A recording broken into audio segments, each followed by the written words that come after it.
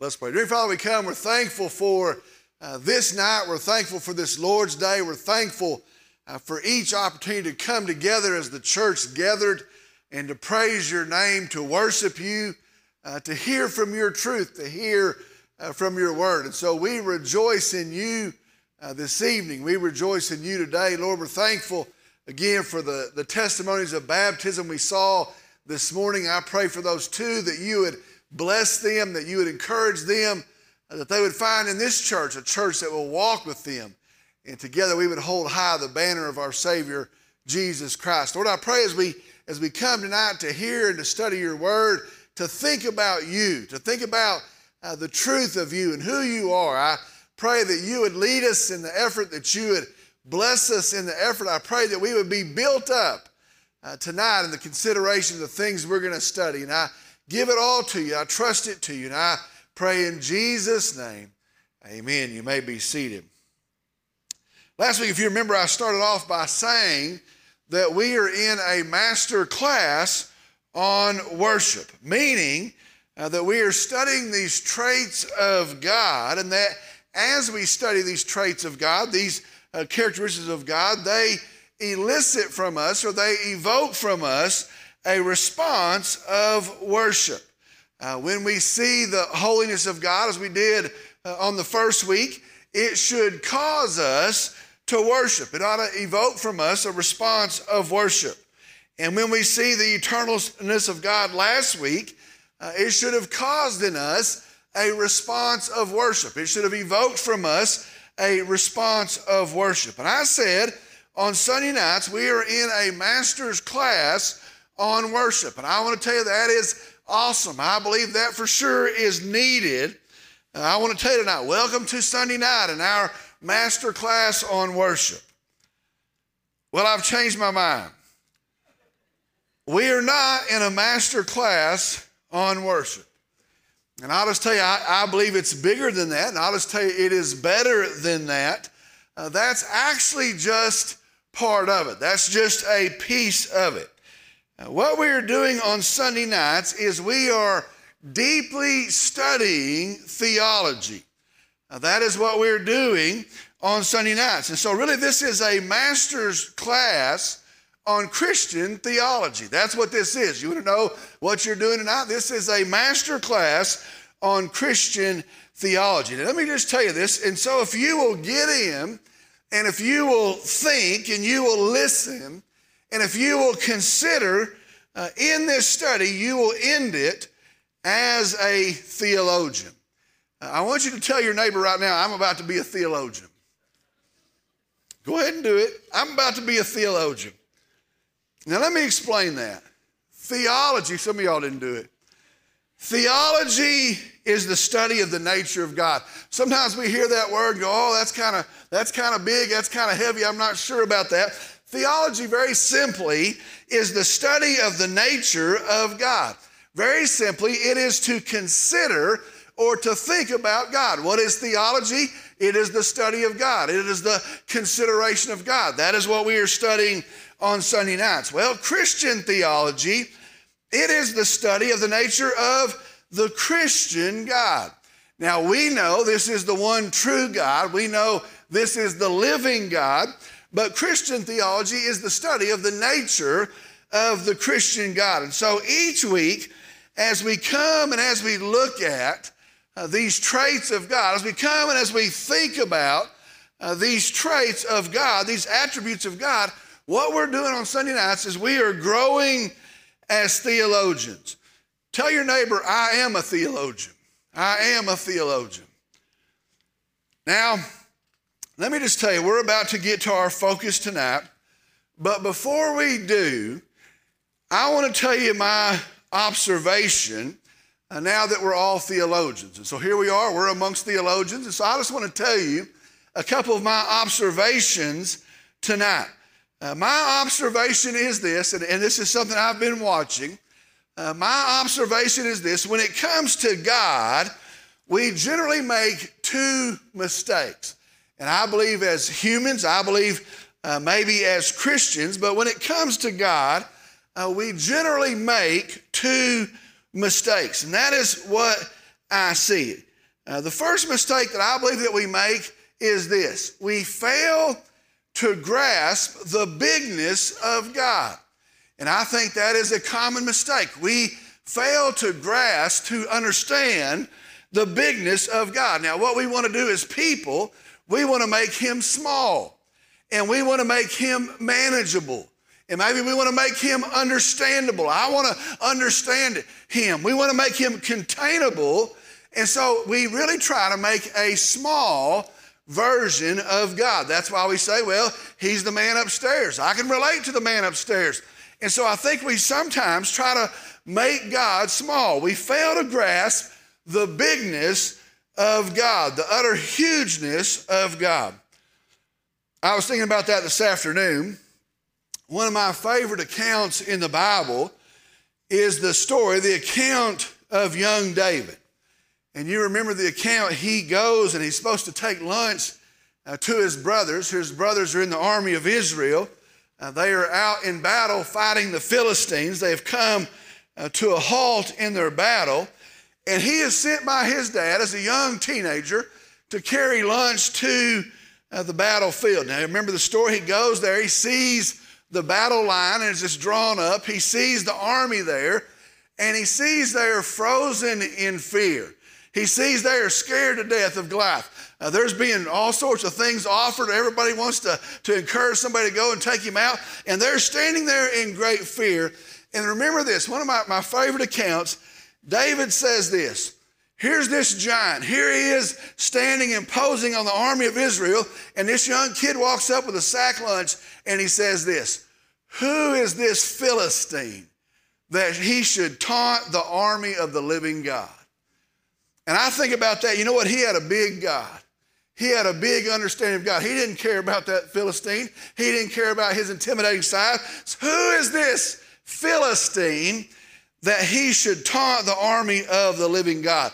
He had a big God. The first problem I see, we fail to grasp the bigness of God. And the second thing is this. The second problem I've observed is this. We fail to understand the nearness of God.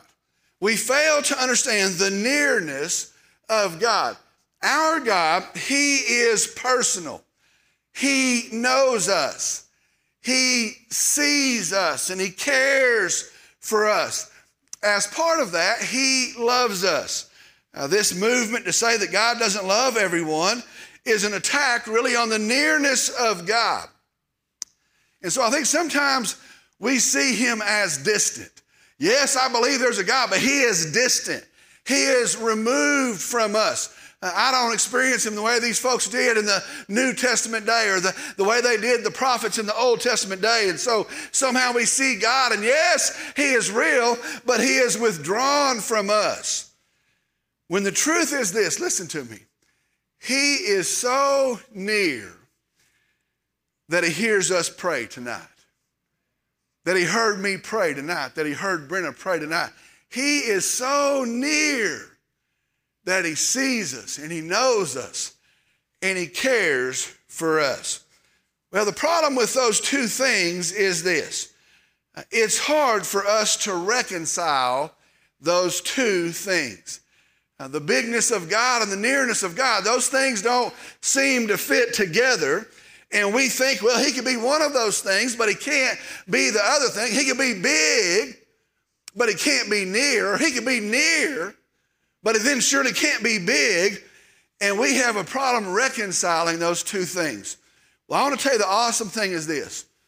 He is big and he is near.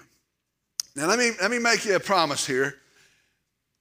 My mission tonight is that we're going to see both of those things tonight. Now, that's a pretty steep thing, but my goal tonight is that we're going to see both of those things tonight. Tonight, our subject is this: God is infinite. We saw that God is holy. We saw that God is eternal. Tonight, we move along. Our God is infinite. That's what we're going to settle on tonight. That's what we're going to focus on tonight. Our God, God is infinite. Infinite means it is defined as has no limit in space, extent, or time. If you go look it up in the dictionary, that's what it's going to say. Infinite, has no limit in space, extent, or time. Another word is boundless. As part of that definition, every time I found it, it says this: it is impossible to measure or to calculate. Now, the opposite of that would be to be finite, and to be finite means to be bound by space, by time, or by extent. Now, the symbol for infinity, sadly, it's made popular by a car, not by math, evidently. The symbol for infinity, it is a symbol that when you see it, it means the variable goes on and on and on, heading toward but never approaching infinity.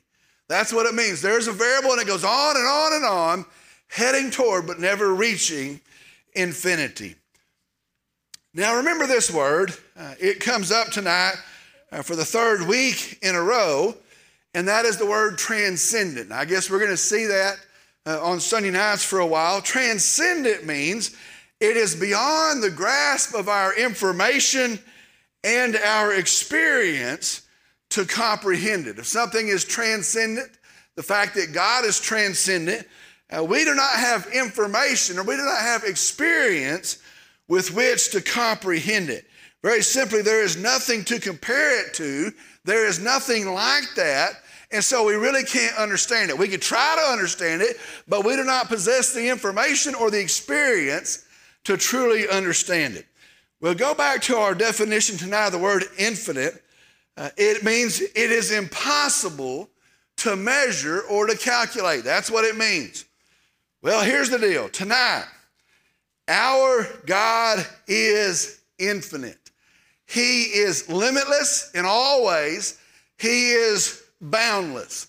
Now, by the definition of that, it is to the point that we can't understand it. We have nothing to compare that to. Our God is infinite. He is limitless. He is boundless to the very point that we cannot understand it. Our God, He is infinite. Now, it goes back to the word holy the first week. It's funny how these things keep tying together, how they're all laced together. But it goes back to the word holy. Holy means unlike. And so we need to go ahead and say it right here. And so therefore, only our God is truly infinite. Only our God is truly without bounds. And so He is holy in the fact that He is infinite. There is nothing to compare that to. And He truly is the only one, the only thing without limitation.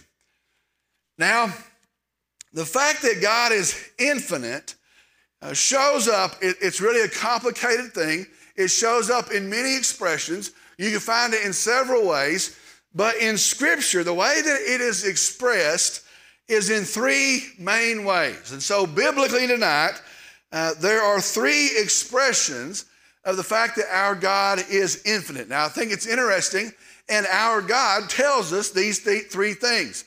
And so we're not just sitting around trying to figure something out. This is what God tells us of Himself. And so the expression of the fact that God is infinite is revealed in three things, and God tells us Himself of these three things. All right, so the three expressions of the fact that our God is infinite, here's the first one. Our God is omniscient. Our God is omniscient. It means all-knowing, limitless in His knowledge. That means possessing all knowledge. Now that's kind of weird to think about. There is no piece of information that He doesn't know. He's never going to be surprised. There is no knowledge that He does not possess. There is no wisdom that He doesn't possess. So not just the facts, not just the information, but the wisdom behind them. He is all-knowing. He has all knowledge. He has all information. He has all wisdom. Psalm 147 verse 5 says, "Great is our Lord and abundant in strength.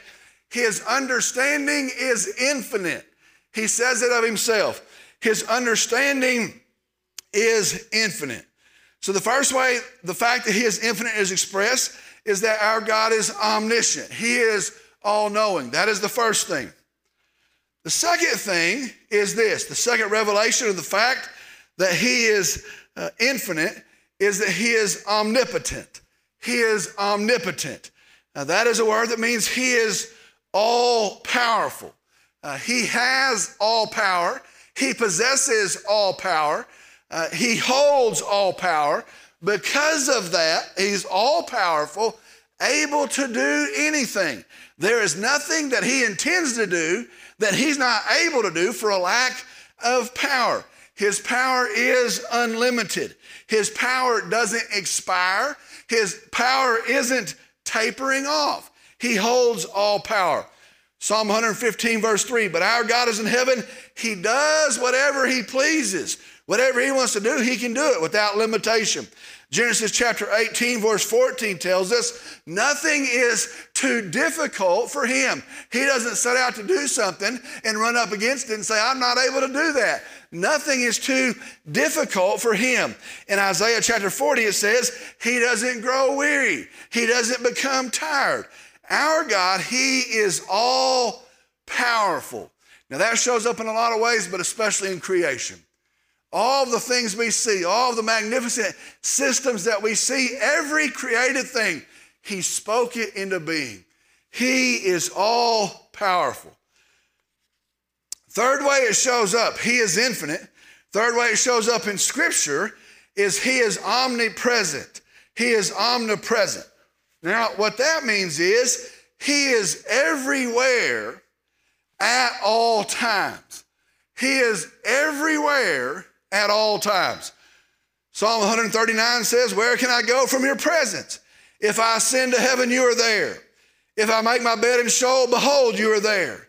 If I take the hands of the dawn and I dwell in the remotest part of the sea, your right hand will lay hold of me. Now that's kind of hard to think of, but as mind-stretching as it is, God is everywhere and he's there at all times. There is nowhere at no time that you could ever go any place that our God is not there. You cannot escape the presence of our God. Now think about that. Times of trouble, he's there. Times you think you're running from him, he's there. Time you're in sin, you know what he sees? And he's there. Times you're celebrating, he's there. Our God is everywhere. Now, those are lofty things to think about. Those are awesome things to think about. But those three things become next level when we consider they are all infinitely true at the same time and infinitely so. Our God is all powerful and infinitely so. He is all knowing and infinitely so. He is all and ever present and infinitely so. He has no bounds. He has no limitations and infinitely so at the same time. Now, if you try to picture all of that, he is everywhere. He has no limit to his power. He knows all things. He possesses all wisdom. Try to picture all of that at one time, and I don't know how you're going to not come to the conclusion, our God is big. Our God is big. He is big. Now, when I think about all that, I consider what the psalmist said. And as I think about those things, I think about what the psalmist says, who is like the Lord our God? And that's what who is like the Lord our God? Nobody. No one is like the Lord our God. All of those things, infinitely so, at one time. Who is like the Lord our God? Nobody. We serve a big, big God. Now, remember I said I was going to tie that back to the nearness of God. Now, how's that going to work? How's that going to play out? Now, I want you to go with me. Our God, that God, now I think it's important to realize it, that God sees us. He sees you. He tells us that. That God sees you. He tells you that. That God, he loves us. He clearly tells us that. That God, that great God, that big God, he loves you. And he is so concerned with us, with you and with me, that he sees our helplessness in our sin. And that big, infinite God, that big God sees our need for a Savior. And so he acts. Now see where those two things meet. Now I want you to follow with me. Stay with me right here. God is infinite. Now what that means is that trait applies to all of him and applies to everything about him. When he's holy, that trait applies to everything about him. He is infinite. That trait applies to him and everything about him. Now watch this. Stay with me right here. And maybe it shows up nowhere as it does at the cross of Calvary. Now stay with me. Nowhere do I believe it shows up as it does is at the cross of Calvary. You see, only an infinite Savior God, infinite in scope, could pay for the sins of the entire world, all of the sins of all of the people. And only a God infinite in grace would ever desire to do so. There's got to be a limit to his grace, doesn't there? No, it's infinite. Only a God infinite in grace would desire to do so. And only a God infinite in love would do so at the cost of himself. And that's what that word love means. That's what it translates. Only a God that is actually literally infinite in love would do so at the cost of himself. And only a God infinite in his perfection could be in the position to do it. Perfect, without a single blemish. Only a God infinite in his perfection could be in the position to do it. And only a God infinite in time, eternal, could do it and provide it for eternity. We saw that in our study of John. Only an eternal God could give you eternal life. Only a God, infinite in time, eternal, could provide it for all eternity. And only a God, infinite in power, would be effectual in doing it, defeating death and living again. And I want to tell you tonight, at the cross of Calvary and in our Savior Jesus, we see the infinite bigness of God meet the amazing nearness of God. And those two things stand together at the cross of Calvary. Oh, that ought to cause us to worship. Oh, that ought to drive us to worship. We think about those things, a God so great and so near. What God so great would endeavor to save. What God so great would submit to bleed. Only a God so near as to see our need. Praise the Lord. That is our God. Let's pray. I'm going to ask if you'll stand, please. Heavenly Father, we come, and I'm blown away when I start to slow down and look at you. Infinite, boundless, limitless in all things, and yet caring for us, showing your love for us, gracious to us as sinners. And so we come and we see that you're infinite. We revel in that, Lord. We are excited about that. We worship you for that. But we also see that you are a God who is infinite in your love and your grace and your mercy shown to us. And so we praise you for that as well. Lord, we come and I pray for the folks that are listening in this room, those that are listening in some other way tonight. I pray that we are truly becoming theologians, people with a solid doctrine built upon the Word of God, who understand who you are and what you're like and what you've done and what we have, what you've provided in the person of Jesus. And I pray, Lord, that would bear fruit in our life, that would build a faith in our life. And as we walk through these days until you come again, that we would do it with great faith to the honor and the glory of our Savior, Jesus. Lord, I'm thankful that when you found us as sinners, you provided a way in the person of Jesus. Lord, I pray for somebody tonight that doesn't know Jesus. I pray in the hearing of this message, in the hearing of the message of our church, that they would turn and they would trust you and receive you in faith even tonight, especially tonight. Lord, we come and just tell you we love you, we worship you, and we praise you. And I pray in Jesus' name, amen.